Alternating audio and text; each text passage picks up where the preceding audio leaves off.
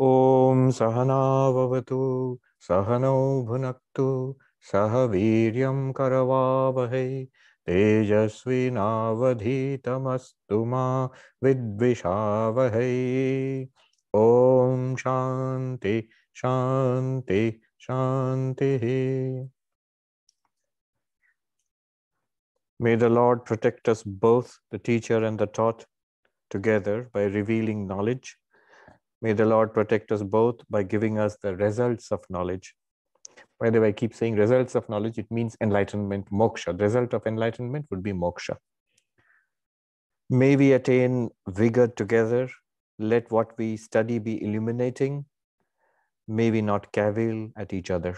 Om, peace, peace, peace. So in our study of the Kathopanishad, we are on mantra number 6, 7, 8. But when I say mantra number 8, remember the Kathopanishad, the structure of the text is that it has 2 chapters and each chapter has 3 sections. So we are in the first chapter, second section, and mantra number 8, 1.2.8. So the mantra goes like this. Nanarena varena prokta esha suvigneyo bahudha chintyamana ananya prokte gatiratra nasti aniyan hyatarkyam anupramanat. The self is not certainly adequately known when spoken of by an inferior person, for it is thought of variously. When taught by one who has become identified with it, there is no further cogitation with regard to it, for it is beyond argumentation, being subtler even than the atomic quantity. Okay, whatever. Now, let's go into what has been said here. Remember the context. The Lord of Death, Yama, has tested Nachiketa, and Nachiketa, the little boy, who's the seeker in this case, has passed all the tests with flying colors. And then Yama points out the distinction between spiritual life and worldly life. It's a very important distinction, that they're 2 opposite things. Why not have both together? Swami Ashokanandaji would humorously say, if somebody tells you, why not both? Let's have pleasure and the things and ambitions in the world, power and money and all of that. That will give me satisfaction. Plus, I will also become an enlightened person, a Buddha or something like that, and all of it together will be that sounds great. It does sound great, and actually, there is nothing contradictory about it. Also, what is contradictory is the underlying paradigm. What I mean by that is, what do I think of myself and what do I think about these things? This search for worldly pleasure and money and the status and power. If I think I am this limited individual and I will gain lasting happiness, satisfaction by pursuing sense pleasures, by pursuing money, by pursuing power and fame, then that is samsara. That is samsara. But if I am looking for my real nature, which is infinite existence, consciousness, bliss, that I am one with God, and that is where I will find lasting bliss, profound satisfaction. That is where I will transcend suffering. Then that is spiritual life. That is spirituality. And in that, one may be an emperor. One may have a lot of power and be very powerful and very rich. Or one may be a fakir, absolutely penniless with not a single possession. But one will be completely satisfied and full if one has realized that ultimate nature of ourselves, of this existence. So that is spiritual life. The 2 cannot be combined because one is of the nature of maya, of error, of falsity. and the other one, spirituality, is of the nature of truth, of reality. You can't combine reality and falsity together. It's like saying, if the rope is appearing as the snake, what enmity have you got with the snake? Let a little bit of the snake stay and a little bit of the rope stay. And Swami Ashokananda used to joke about it. Those who tell you to combine spirituality and materialisms, it's like saying, on one hand, you have a cup of poison, and on the other, a cup of nectar. Why not combine? Take a sip of the poison and take a sip of the nectar too. Have both. It can't be done. It's meaningless. It's like saying, what do you have against dreams? Be awake, that's great, but also dream a little and combine both. Live a little bit in the dream world, little bit in the waking life at the same time. That's not possible. That's just sleepwalking. That's exactly what the Buddha said he was, what he had arisen from. When he says, I am the Buddha, I am the awakened, I have arisen from this life of sleepwalking, that half awake, half asleep, dreaming through our lives. So Yama says these are two distinct paths, and one leads into samsara, leads into the cycle of birth and death, leads into suffering. When we awaken from that and awaken to our true spiritual glory, that is the path of spirituality, the higher religion, let us say. And that it is there, it's the common property of all the great religious traditions of the world. It is the core, I think, of all the great religious traditions of the world. And, O Nachiketa, you have chosen the latter, the spiritual path, not the path of materialism, of worldliness, of the cycles of births and deaths. So you are fit. Now he is talking about the unique nature of the spiritual knowledge and the importance of a competent teacher who will transmit this spiritual knowledge. It's a very beautiful mantra and very profound. And here the commentator gives an extensive commentary. We'll take a look at that. So the mantra is, Na narena avarena proktayesha suvigneya bahudha chintyamana. This knowledge, so this mantra is about spiritual knowledge, about enlightenment. And what's the importance of an enlightened teacher? And he says, Na narena avarena proktayesha. This spiritual knowledge, this enlightenment is not achievable, not attainable, if it is taught by an unenlightened teacher, or more than unenlightened. What the commentator says, hinena prakrita buddhina, by the inferior teacher whose understanding is materialistic. It's a very interesting use of the description. Who is the lower teacher? Who is the inferior teacher? The teacher whose the mind is engrossed in a material understanding. Prakrita buddhi means, prakrita means nature. Buddhi means the intellect which is caught in, enmeshed in nature. So what I see or I experience with my senses, my knowledge is based upon that, and I build up a naturalistic understanding of the universe, and it's excellent. For science, it's excellent. That's what you should do. But I come to conclusions about the destiny, human destiny, about spirituality, about the existence of God, my own real nature, all of that based on this understanding, then you will never get to spirituality that way. One sadhu in Uttarakhand put it very nicely. I'll tell you in Hindi and then translate. He says, Jad se shuru karoge to jad hi milega. Chetan se shuru karoge to chetan milega. If you start with matter, you're going to end up with matter. If you start with consciousness, you'll end up with consciousness. A very profound insight. If you start with the object, you will get an objective view of things, of this world. But you inquire within yourself, into your own awareness, you'll end up with the ultimate reality, which is Atman Brahman. Swami Vivekananda, he gives a very cautionary warning.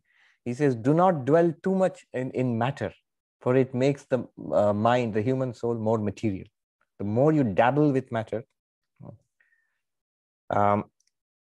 Prakrita Buddhina, that means one who who's under the influence of this superimposition. Superimposition means I am this body, I am this mind, I am this limited personality. I, the pure consciousness, this is occluded, hidden from me. And I think of myself as this little person. Now, we are all in the same boat. But if the teacher is like that, then all teaching will become filtered through that. So by such a teacher, if the self is taught, who am I, what am I is taught, you will never get anywhere close to that. I remember seeing a book, 10 Theories of Human Nature. None of them told you that you are pure consciousness. Some said you're a social animal, some said you're an economic animal, some said you are a product of your brain and nervous system. All true to a certain extent. Why not? To a certain extent, but all very superficial. What are you in essence? Really, what's behind all of that? To be an economic animal, a social animal, a Freudian creature, a creature defined by the nerves and the brain, all of that is possible only, first of all, you are consciousness itself. Then these layers can come on top of you. But if you are not awareness, what is all this? I mean, can you think of a non-aware you, but you are not aware, but you are also an economic creature, a social creature, and a psychoanalytic creature? No, impossible.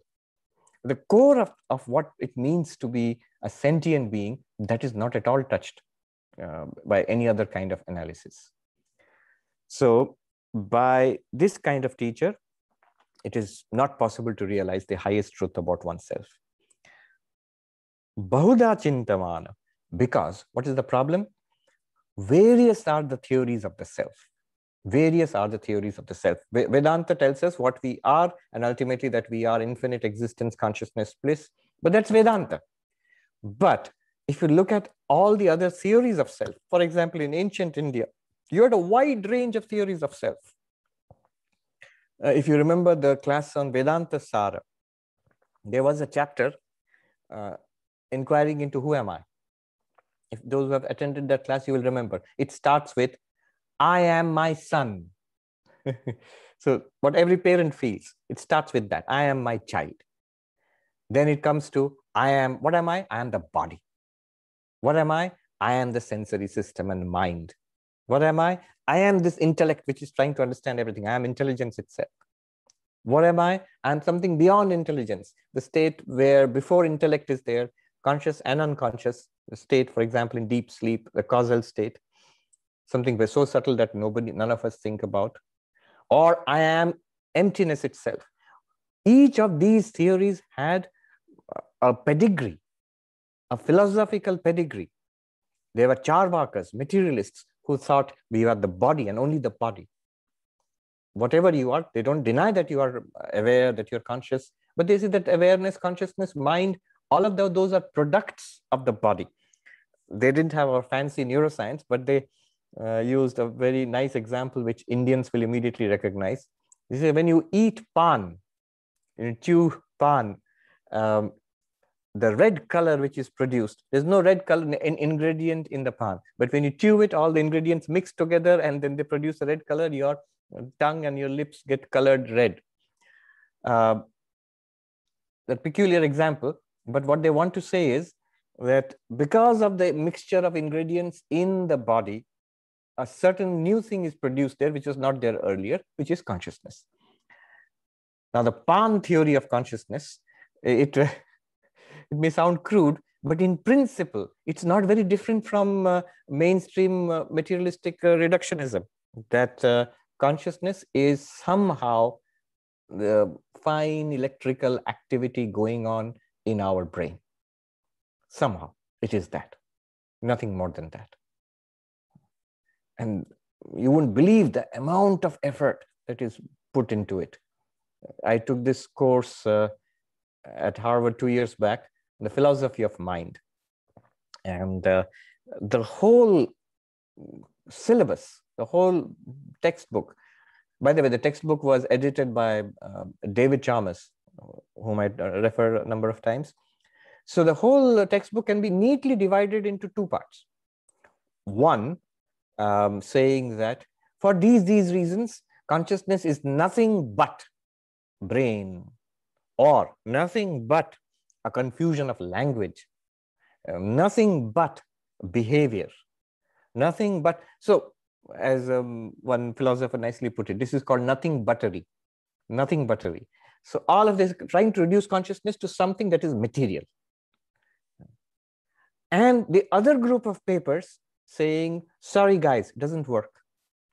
None of them are convincing that consciousness reducing it to behavior or brain, it's not convincing. It's not working, and for certain reasons. And that's where the state of the art is. The whole subject is frozen there. There are so many theories of self. None of them talk about our real nature. And Yama says it is because you're being taught by teachers whose mind is trapped in materialism. Then he goes on.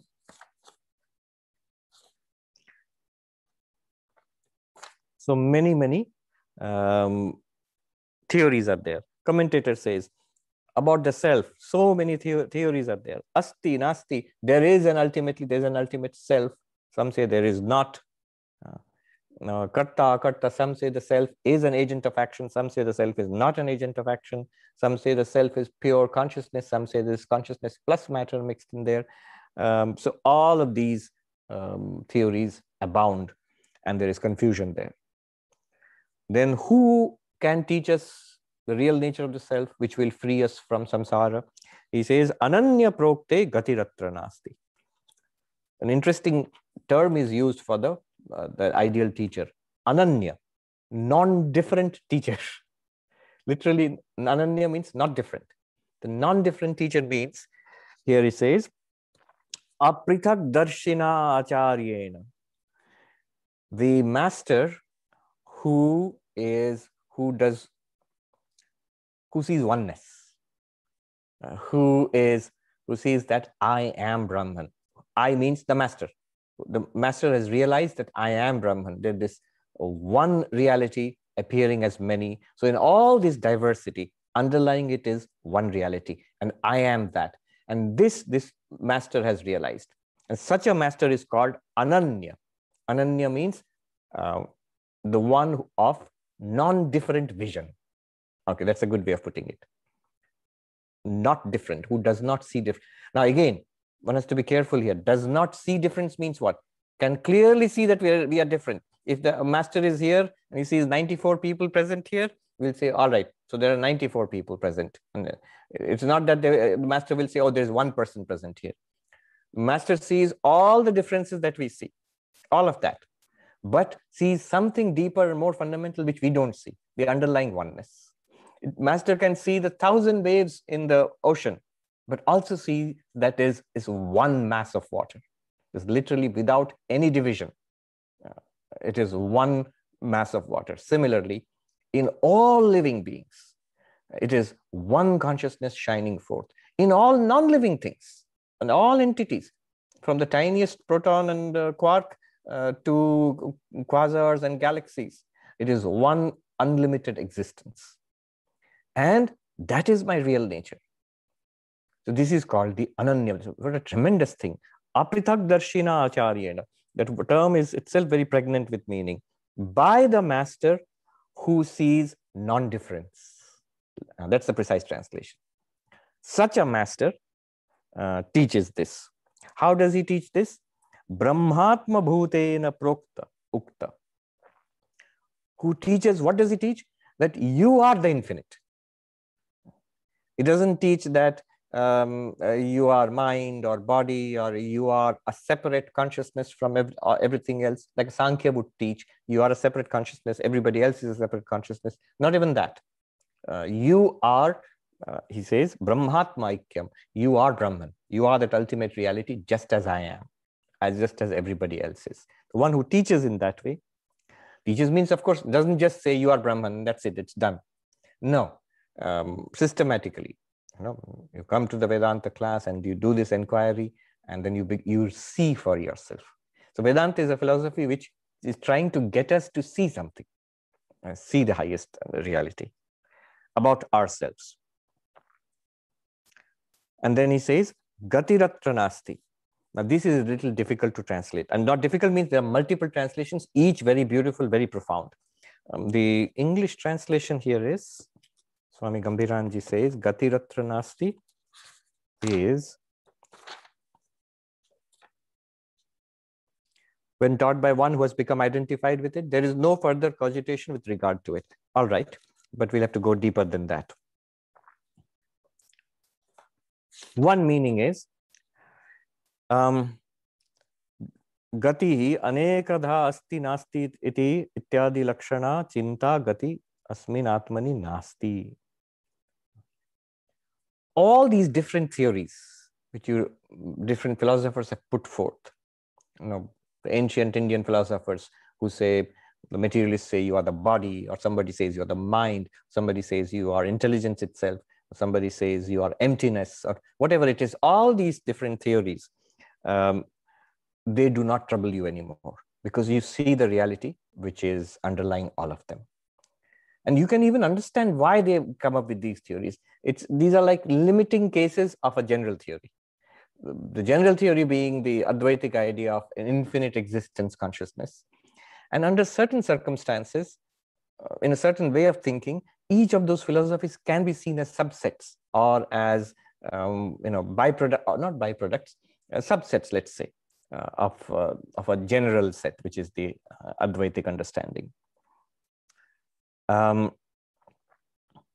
There's a beautiful phrase which the commentator uses. I'll translate. The phrase is Sarva Vikalpa Gati Pratyastamitatvad Atmanaha. So, how do you translate this? Gati means Sarva Vikalpa, every alternative theory. Pratyastam means comes to a rest or dissolves in this realization of the infinite self. Okay, that's a good translation. You realize yourself as a boundless self. Everything that is experienced and not experienced yet, everything that is possible is an appearance of one undivided reality, which you are, not a part of it, not a fraction of it, whole of it. And in fact, there is no whole and part relationship there. There is only that one. That's our real nature. And there, all these various theories, they come to a rest there, that they are all transcended. There is no further debate possible there. Yeah, so let's put it that way. All debates come to a rest there. Then, or to put it briefly, all doubts about the self cease. This is so vivid, so blazing forth, there can be no more doubt. If you look up at the sun, don't look up at the sun, but if you do look up at the sun, you cannot deny the existence of this tremendous light blazing down at you. Similarly, you cannot deny, when one comes to an understanding of this unlimited consciousness which we are, which makes everything else possible in our lives, then there is really, it's impossible to deny its existence, deny its infinitude, and see that everything else, every other theory is pointing towards it, but does not quite reach it. Then another commentator, another interpretation. What are we interpreting here? The term Gatiratra Nasti. There is no further cogitation with regard to it. So one interpretation is no more doubt with regard to it. Why doubts? Multiple theories were there. Whether in ancient India, you had the Nyaya theory, Vaisheshika theory, the multiple Buddhist theories, the Vijnanavada, Shunyavada theory, or the Sankhya theory, all theories of the self, Charvaka materialist theory, all of them are extinguished in this non-dual understanding of the self. Or you can have modern theories of the self. And I just mentioned 10 theories of human nature. So all of that is extinguished in this realization of the non-dual self. Then another interpretation of, there is no further cogitation, Gati Ratranas. The word Gati is being played upon here. So what is he saying?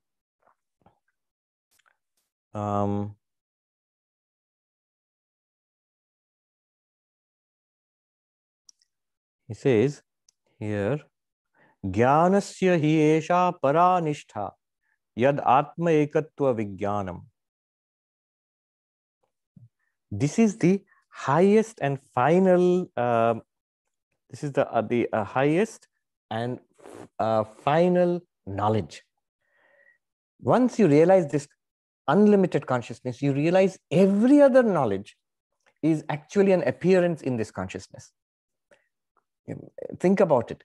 This consciousness is the basis of all our experience. Whenever you are having thoughts, ideas, memories, consciousness is constant. Underlying all our ideas, all our memories, desires, emotions, happy, unhappy, loving, irritated, hatred, all of that, one thing is constant, continuously untouched, is awareness, consciousness. It makes possible all our experiences.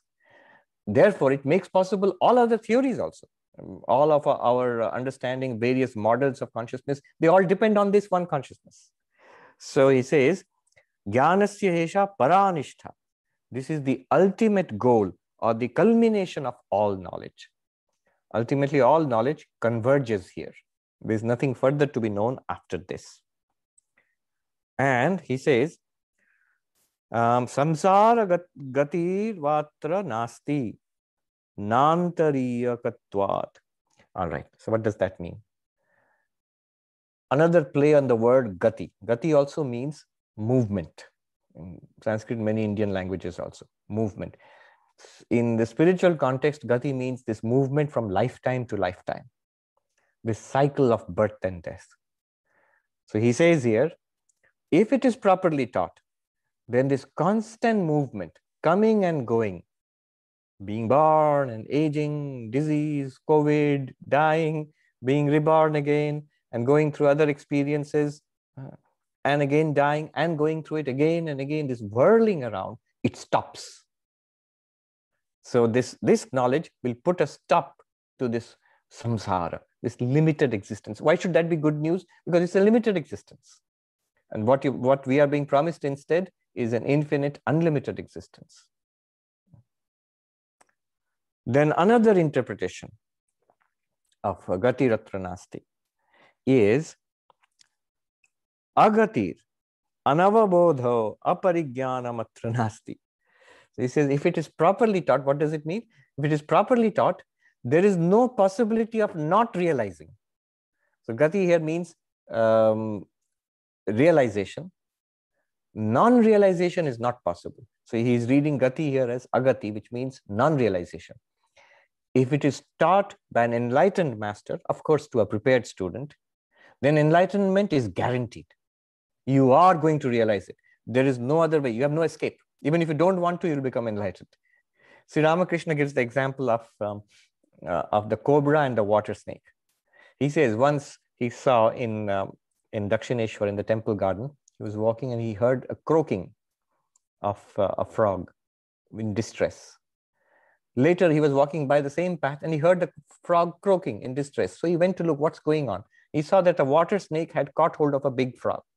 Now the frog was big and the water snake was not big or strong enough. And so, as Ramakrishna put it, both of their pain continued.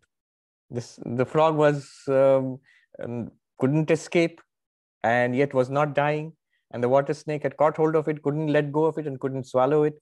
So he says that's what happens when an inferior guru catches hold of a student. So both of their pain continues. The guru cannot transmit enlightenment and the student doesn't get enlightened, and there is a lifelong struggle, dissatisfaction from both sides. But he says, in contrast, he says if a cobra catches the frog, he says it's over in 3 croaks. It croaks, the frog croaks once and twice, and by the 3rd croak, it is gone, it's finished. Similarly, if an enlightened master catches hold of you, you're done for in 3 croaks. That means whether you like it or not, you will be enlightened and freed in this very life. Enlightened master will make sure that you get freedom. Swami Trigunatitananda, who was the Swami in charge of our Vedanta Society in Northern California, in San Francisco, he was a tough man. Before him, Swami Turiyananda was there, who was a strict Vedantin, but also very dependent on divine mother. As the mother wills, he would say, for everything. So an American disciple writes about the change of the 2 Swamis. Swami Turiyananda went and Swami Trigunatitananda came. And this American disciple writes that the Swami does not believe in leaving things to the mother. That means the new Swami does not believe in leaving things to the mother. He was a very up and doing Swami. A very interesting character, but tough. So in response to a complaining letter from an American lady, who felt that he was being too harsh on his disciples, he writes back to her, "Madam, I have taken responsibility for you. Therefore, it is my responsibility to drag you to the shores of the ocean of immortality and throw you in there. If on the way I break a few of your bones, I do not care." So he says, I'm guaranteeing you, this is such a great fortune. I'm guaranteeing you enlightenment and freedom in this very life, but it's going to be tough for you. So here he says, Agati Ratra Nasti. What is the new interpretation of Gati Ratra Nasti? Is that there will be no chance of being unenlightened. You will all be freed if you fall in the hands of such a teacher. Then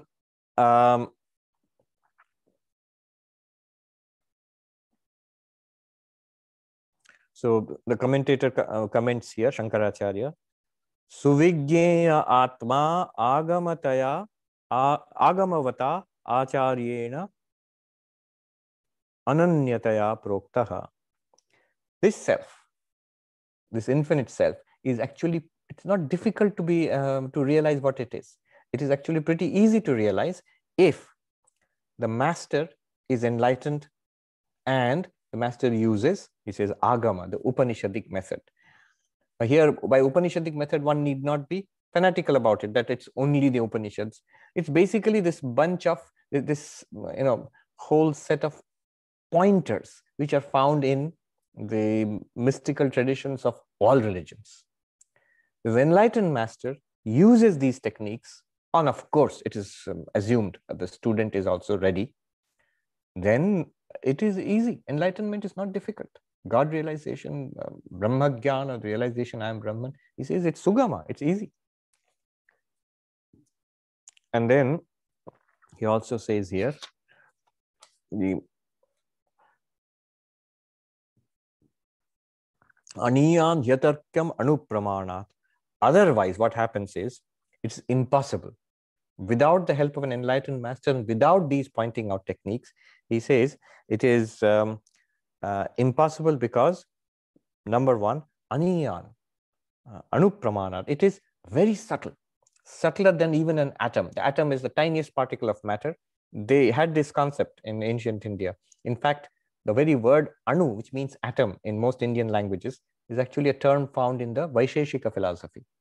So thousands of years ago, they had this concept of atoms as being the tiniest particle of matter. And here it's used as an example. So even it's subtler than the tiniest particle of matter. By this, he means, Yama means, it is not an object of our senses.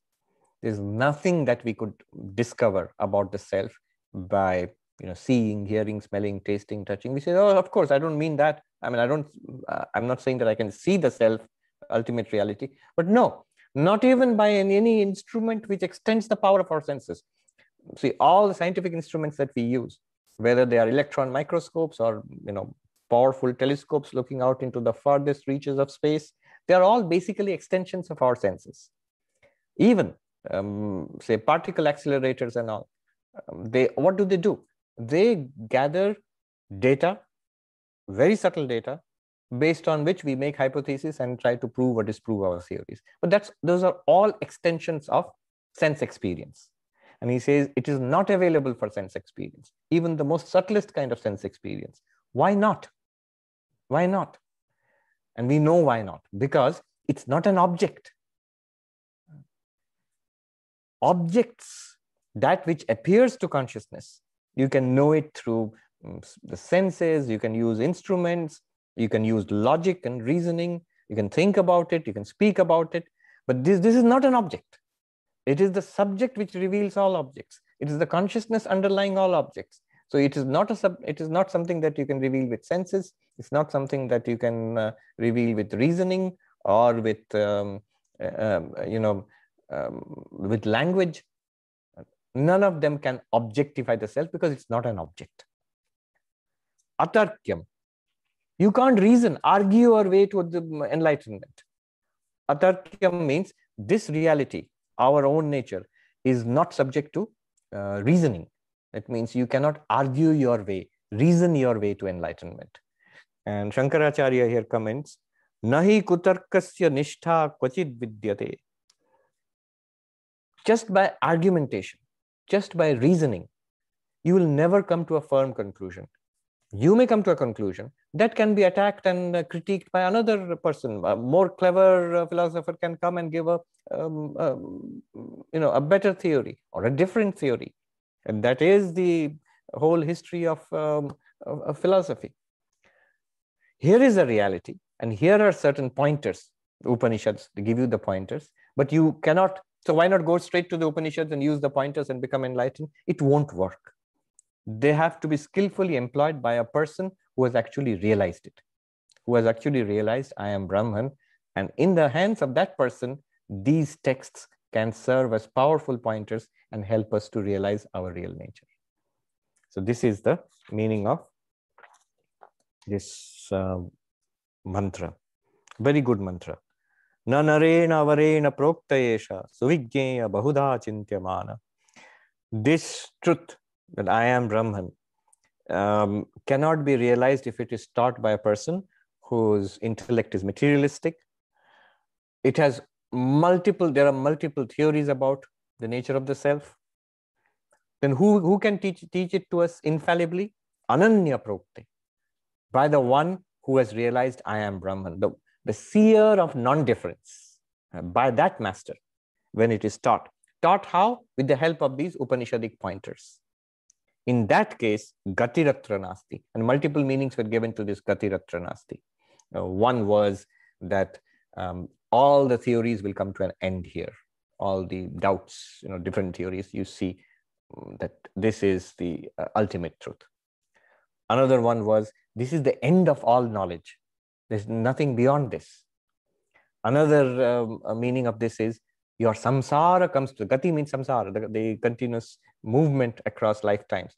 That comes to an end. You are free. And another meaning was, agati nasti. There will be no non-comprehension. In the hands of a competent teacher, you will become enlightened. It's not so difficult. It's not so difficult.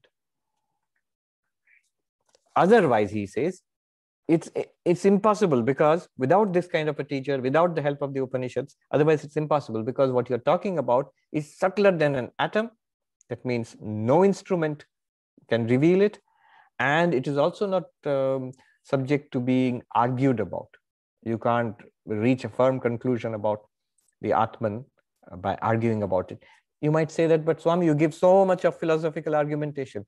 Yes, but all of that sort of follows. It's what is called Shruti Anugrahita Tarka. That means reasoning based upon the pointers provided by the Upanishads. So you see this truth.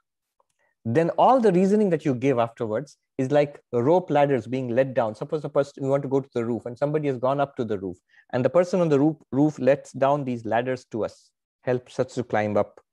So those are the reasonings. It's not generally reasoning. It's not free thinking. I'm here, let me think whatever comes to my mind. No, this person who's giving us all this reasoning has already attained this sage in the Upanishadic sage, has already attained this, and is giving us a way of seeing what he is seeing. That is behind all the reasoning, the Drigdrishya Viveka, the Panchakosha Viveka, the seer and the seen, the 5 layers of the human personality, Avasthatraya, the 3 states, waking, dreaming, deep sleep, all the different Vedantic reasoning. It's all just different methodologies being given to us, so that if you follow that path, what do you say? Follow the cookie crumbs or the bread crumbs, as the story goes, and then you find your way out of the maze. That's the kind of reasoning which is used in Vedanta. Before I go ahead, let me see, there's some comments. Abhijit says various theories about the self can be seen as finite approximations of the infinite. Yes. And this is from the Advaitic perspective, non-dual perspective. From that perspective, you begin to see why such philosophers may have said such things at different, in different paradigms. Now, again, it is what we are seeing. Those philosophers will say that, no, these are not limitations. I have got the final truth. Just like you, non-dualist, you are saying you've got the final truth, the highest truth. The Sankhyan will say, I've got the final truth. The Buddhist will say, I've got the final truth. The Nayayika will say, I've got the final truth. So we are also saying the same thing. We have got the final truth. But from our perspective, you begin to see how those other things could also be said under certain limiting circumstances. They are finite approximations of the infinite. Yes. Shravani says, is there any difference in the reflected self, Chidabhasa, in waking state and sleep state? Yes. The reflected consciousness, which is what we experience right now, that is distinctly available in the waking state. Right now, we are aware. You feel aware. We all of us feel aware. Is this infinite consciousness? No. Well, yes and no.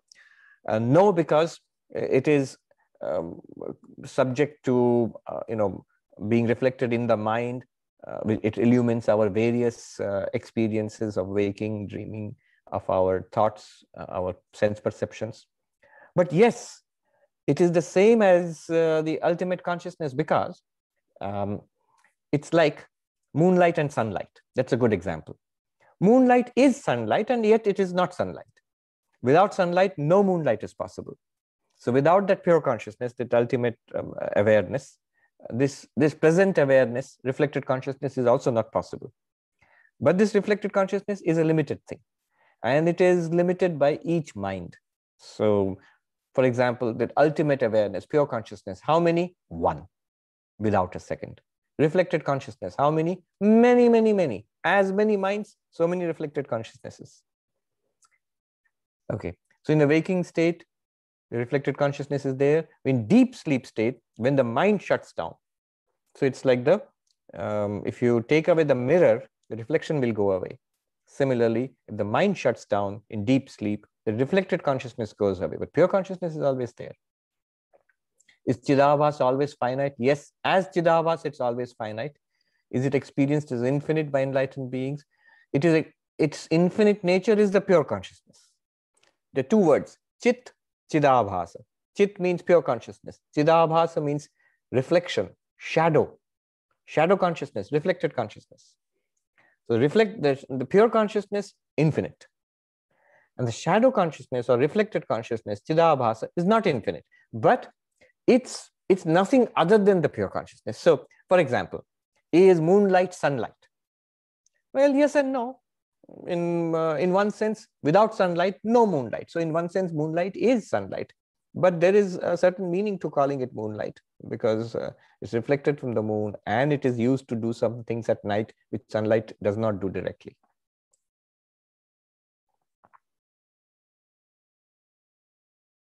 What in the Sanskrit translation allows one to use the opposite word in place of the word used in the text? Gati and agati. This is because of Sanskrit grammar. So if you chant it together, you can interpret it with an extra a. So you chant it together, gati ratra nasti. It can also be agati ratra nasti. So that allows the commentator to play around with the meaning also.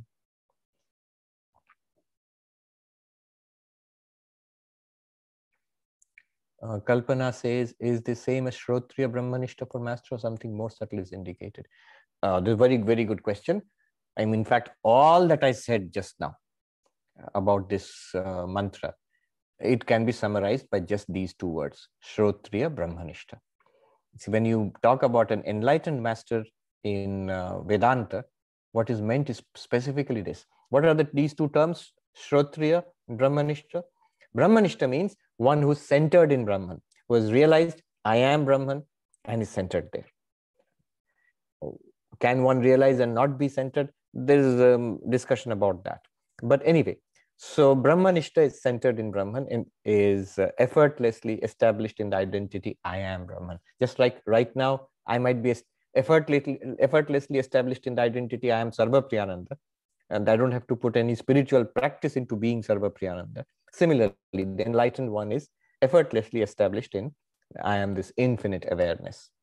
But also Shrotriya. Shrotriya means well versed in the scriptural tradition, in the Vedantic tradition.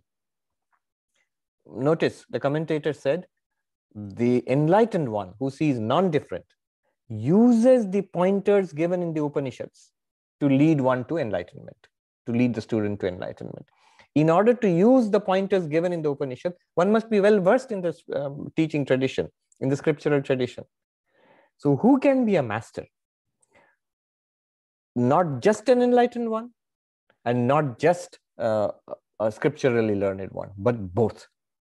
So one must know the truth for oneself and also be aware of the teaching tradition so that you can transmit it. It's quite, just like we have all experienced in our childhood. We knew there were so many teachers we had teachers, school teachers and college teachers who were experts in their subject. We always felt that this teacher knows a lot, but can't teach. we always had the experience of such teachers.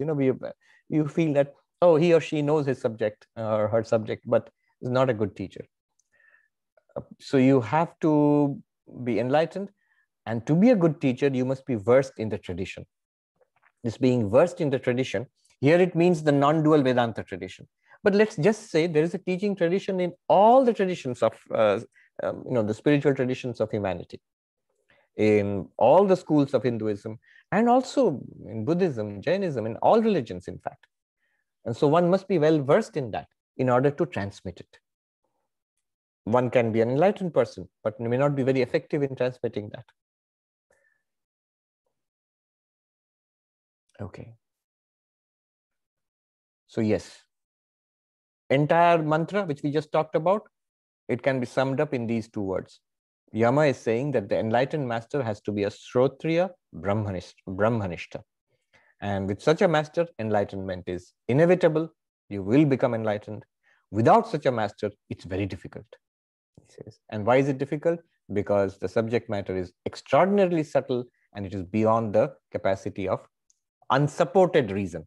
Reason by itself, free thinking, without any kind of support from the Upanishads. Rita Matthew says, is it correct to say the repetition of some mantras such as Mahavakya leads to self-realization? Other mantras are for understanding the idea of Brahman, etc. No, Mahavakyas are not mantras. Mantras which are used for repetition, like say Om Namah Shivaya, for example, Om Namo Bhagavate Vasudevaya. These are mantras used for repetition in order to cultivate certain bhava, spiritual attitude. You suffuse your mind in the bhava of these mantras, in the attitude or the spiritual, let's say the spiritual fragrance generated by these mantras. But the Mahavakyas, I am Brahman, Aham Brahmasmi, or that thou art, Tattvamasi, they are not meant for repetition. I have mentioned this earlier also in certain circumstances, I mean, in some classes. These are meant for realization. I am Brahman is not something that it's meant for. You can repeat it. It's not a bad thing to repeat. I am Brahman, I am Brahman, I am Brahman. You can go on repeating it. But it's something that you must come to see for yourself. When the Upanishad says, Gatiratra Nasti, that there is no way that you will not realize, it does not mean that you keep on repeating I am Brahman. It means that you come to see for yourself. Oh, I am not this body-mind. I am this one unlimited awareness shining through this body and mind, and this body and mind are also nothing different from that awareness. In fact, this entire universe is appearing in me, the awareness. I am not a body with some awareness. I'm awareness in which body, mind are manifesting. So this one must come to see.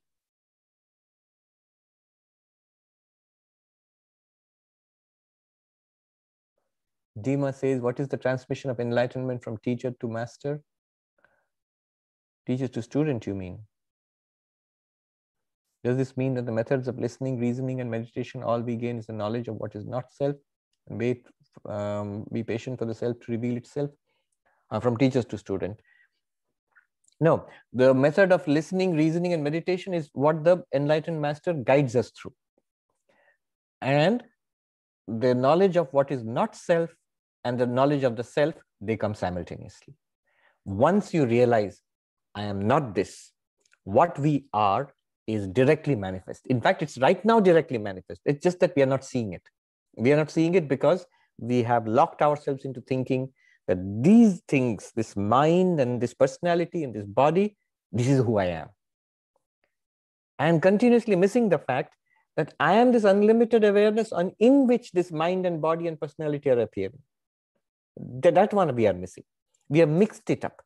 That story of the washerman's stone, which I had said earlier, the same unlimited awareness is there, but we are using it just like the washerman was using the stone, which was a diamond. He was using it for scrubbing clothes, dirty laundry. We are using that same unlimited awareness for what? For seeing, hearing, smelling, tasting, touching, for thinking, quarreling, loving, hating, being disappointed, frustrated, angry, being happy, delighted, for waking, dreaming, sleeping. All of these are possible because of that one unlimited consciousness, but we don't recognize it. So this recognition comes with the help of the master, who guides us to it through a process of Shravana, Manana, Nididhyasana, listening, reasoning, and meditation. Listening from the master, reasoning guided by the master, and what meditation has to be done, the master also tells us with the help of the texts. It's all there in the texts. Srinivas Raju says, am I right in understanding that consciousness limited by the adjunct avidya and deep sleep leads us to realize in the waking state that I slept happily and did not know anything?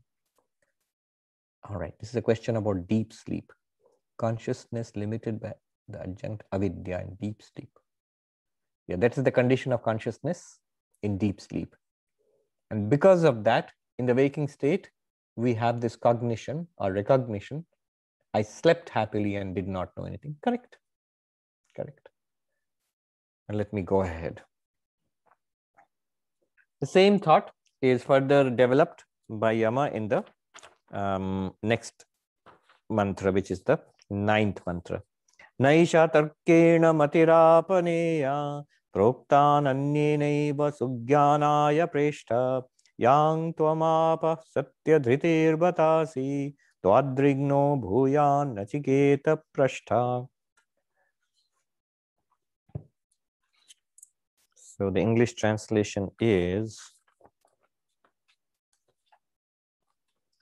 this wisdom that you have, O dearest one, which leads to sound knowledge when imparted only by someone else other than the logician, is not to be attained through argumentation. You are, O compassionable one. I've never seen this usage. O compassionable one, endowed with true resolution, may our questioner be like you, O Nachiketa. So this is a high praise of the student. First of all, he says, the wisdom that you have. Now, he's not enlightened yet. Nachiketa is not yet enlightened, but he says this preparation which you have, you are very clear that there is this spiritual life, there is this spiritual knowledge, which is the saving knowledge, which is actually the goal of all human life. You are very clear about that.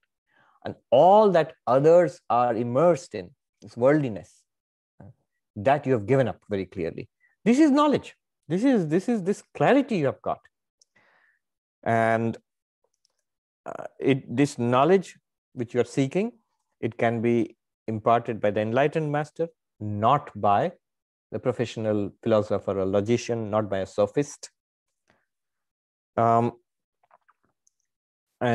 he is using terms of great affection for Nachiketa, actually. And he says, you are endowed with true resolution, true grit. Spiritual life, as in all great things in life, resolution is necessary. I will become enlightened in this very lifetime. Why not? It is my real nature. Why will I not realize it? Why will I not find it? And then he says something very nice. He says, Twadring no bhuyan Nachiketa prashta. Let all our students be like you, O Nachiketa. So this is the prayer of all Vedanta teachers throughout the ages. They all want students like Nachiketa. I'm happy to say we have so many Nachiketas here. We are spiritual seekers.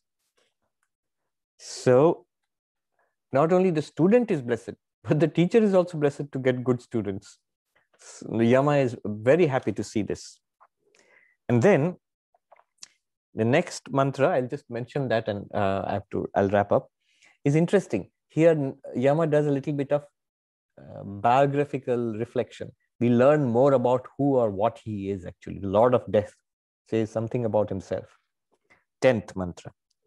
Janamyaham shevadhiran nitya nityam nahi dhruvai prapyate hi dhruvam tat tato maya nachiketaschitognir anityai dravyai praptavan asmi nityam. Since I know that this treasure is impermanent, for that permanent entity cannot be attained through impermanent things, therefore knowingly did I pile up the Nachiketa fire with impermanent things and have thereby attained this relative permanence. What is he saying here? He's saying that I too once was a human being, an ordinary mortal like you. I'm a god now, but I was an ordinary mortal like you. And I knew, just like you know, I knew the eternal reality cannot be attained through these impermanent things, whether worldly or otherworldly, heavenly. All of these come to an end. All of the treasures that can be gained by Vedic ritualism, you can go to the higher worlds and heavens, all of that has an end. They're all part of samsara. They're all part of Maya. I knew that. But here is the difference between you and me. And he's such great praise of the little boy. He says, you have set it all aside and you want only enlightenment. You want only spirituality. You want only God realization, self-realization. But what I did was, I performed those Vedic rituals in order to get this position I have got now. So he says the Nachiketa Agni, that particular Vedic ritual, which I have taught you already, that was the second boon. I've already given this to you. I used that. And by that special knowledge, I attained to this post, this status of being a god, and that to the god of death, Yama.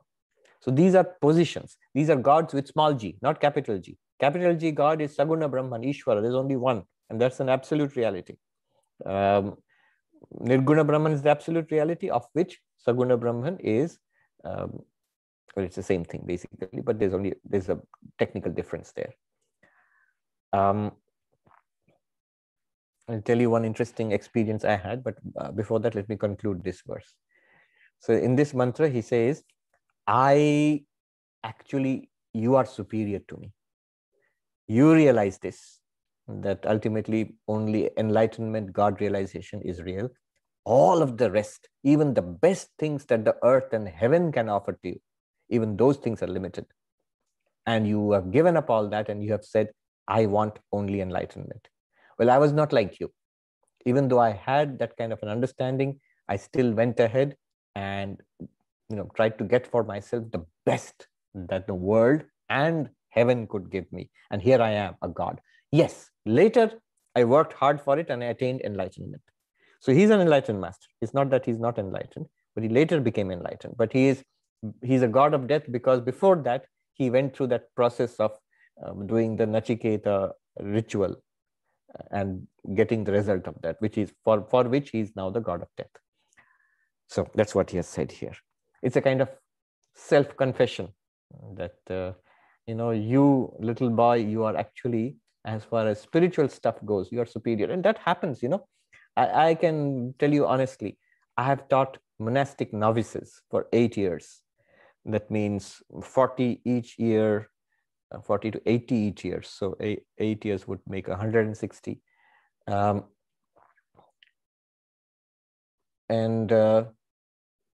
I have seen these young men who have come to be monks. They're much younger than me. They have just started their monastic life. But I can see that some of them, in each batch of 40, there may be 1 or 2. All of them are good young people and they all have come for spiritual purposes. But some of them, 1 or 2 maybe in each batch, who clearly are superior. I mean, just by the very nature, the way they take to spiritual life, they take to meditation, they take to service and prayer and devotion. All these qualities are so naturally manifest in them. How did it happen? It's clearly that they have been spiritual seekers in past lives, probably. So Yama does something like that here to Nachiketa. He says, you're much younger than me. You're a little boy. I'm the god of death. And yet I think you are, of a higher caliber than I am. All right, one more point and I'll just finish. It's just something that I saw. I'll share this just because the topic came up. What is the relationship between the ultimate reality, Brahman, Nirguna Brahman, I mean, the attributeless Brahman, and God, the God of religion, from an Advaitic perspective, from an Advaita Vedanta perspective? This is something that I saw in the lake a couple of weeks back in Central Park. I was walking in Central Park. In the lake, I saw the fall colors reflected. The trees, gold and red and brown, with the gorgeous colors, they are reflected in the lake. Sky is reflected in the lake. Clouds are reflected in the lake. Very beautiful. And yet, now just consider the lake itself. What is there in the lake? Are there trees in the lake? Are there clouds in the lake? Is there a sky in the lake? No. There is just water. There's just water in the lake. So if you stick to the strict truth, what is that lake? It's just water and nothing else. Even where it clearly looks like a forest in full fall colors, and where it clearly looks like a cloudy sky, it's nothing but water. It's not even water plus a forest. It's not even water plus clouds and sky. No, it's just water and only water. If you stick to that, just water and only water, that is the absolute reality. That's what Advaita Vedanta talks about. That's the only reality that there is. But if you take the appearance in itself, the whole thing, that is this water, but also what appears in it, then that is God. That forget for the time being the actual trees on the shore and the actual sky above. That's not included in the example. This is an example. Just the water plus the entirety, the magnificent display appearing in the water. That is God, the God of religion, the ultimate reality in which the whole universe is appearing. The ultimate reality in which there's no universe at all. There's there's only God and God, or only Brahman and Brahman. That's the only thing that there is. That is Advaita Vedanta. That is the absolute in Advaita Vedanta. But you can see how it's the same thing, basically. It's the same water, regardless of whether you take into account the reflection or you do not. Okay. Gita Dev says, does the Brahmanishta master have some more powers in the scriptural knowledge to help his students achieve enlightenment, just like Sri Ramakrishna is to transmit certain powers to his disciples? I'm not here, powers are not meant, but the enlightened master sees the truth. So it's much easier for the enlightened master to transmit that knowledge to the student. It's like, say, a professor who has understood what the textbooks are teaching and then teaches it. Another one who's not particularly clear, but has a textbook and is teaching what's in the textbook. The first teacher will be much more powerful, much more effective. That's not a bad example. But here you're clearly seeing what the reality is, and you are using the Upanishads, the pointers given in these texts, to help the student to come to that same vision. You're helping the student to see what you are seeing. If you don't see, you may be able to help the student, but not very effectively. Srinivas Raju says, for Ishvara, there is no distinction between Saguna and Nirguna Brahman. For nobody, there's a distinction between Saguna and Nirguna Brahman. These are conceptual distinctions. But remember, let me bring us into that picture. Now bring to your mind the lake with the reflection of the forest and the sky and the clouds. So that is God, according to the example I'm giving. Where are we? So we might be a fraction of that. Say one colorful leaf reflected in one tiny part of that water. That's who I am, for example, or you are. So we are a tiny fraction of the magnificence that is God. So from God's perspective, we are a tiny fraction. But actually, who we are and who God is just that one water alone. There is no forest there, there is no leaf there, there is no sky there are no clouds there. There's just water and water. That's who we are and who God is. And all of this is clear when you study Vedanta Sara. How we analyze that Mahavakya, that thou art, all the techniques we used, the implied meaning we used. We left out the godliness of God, we left out the limitedness of the individual sentient being, and we came to the underlying infinitude, which is Brahman. Okay, let's stop here. Om Shanti Shanti Shanti Harihi Om Tat Sat Shri Ramakrishna Arpanamastu.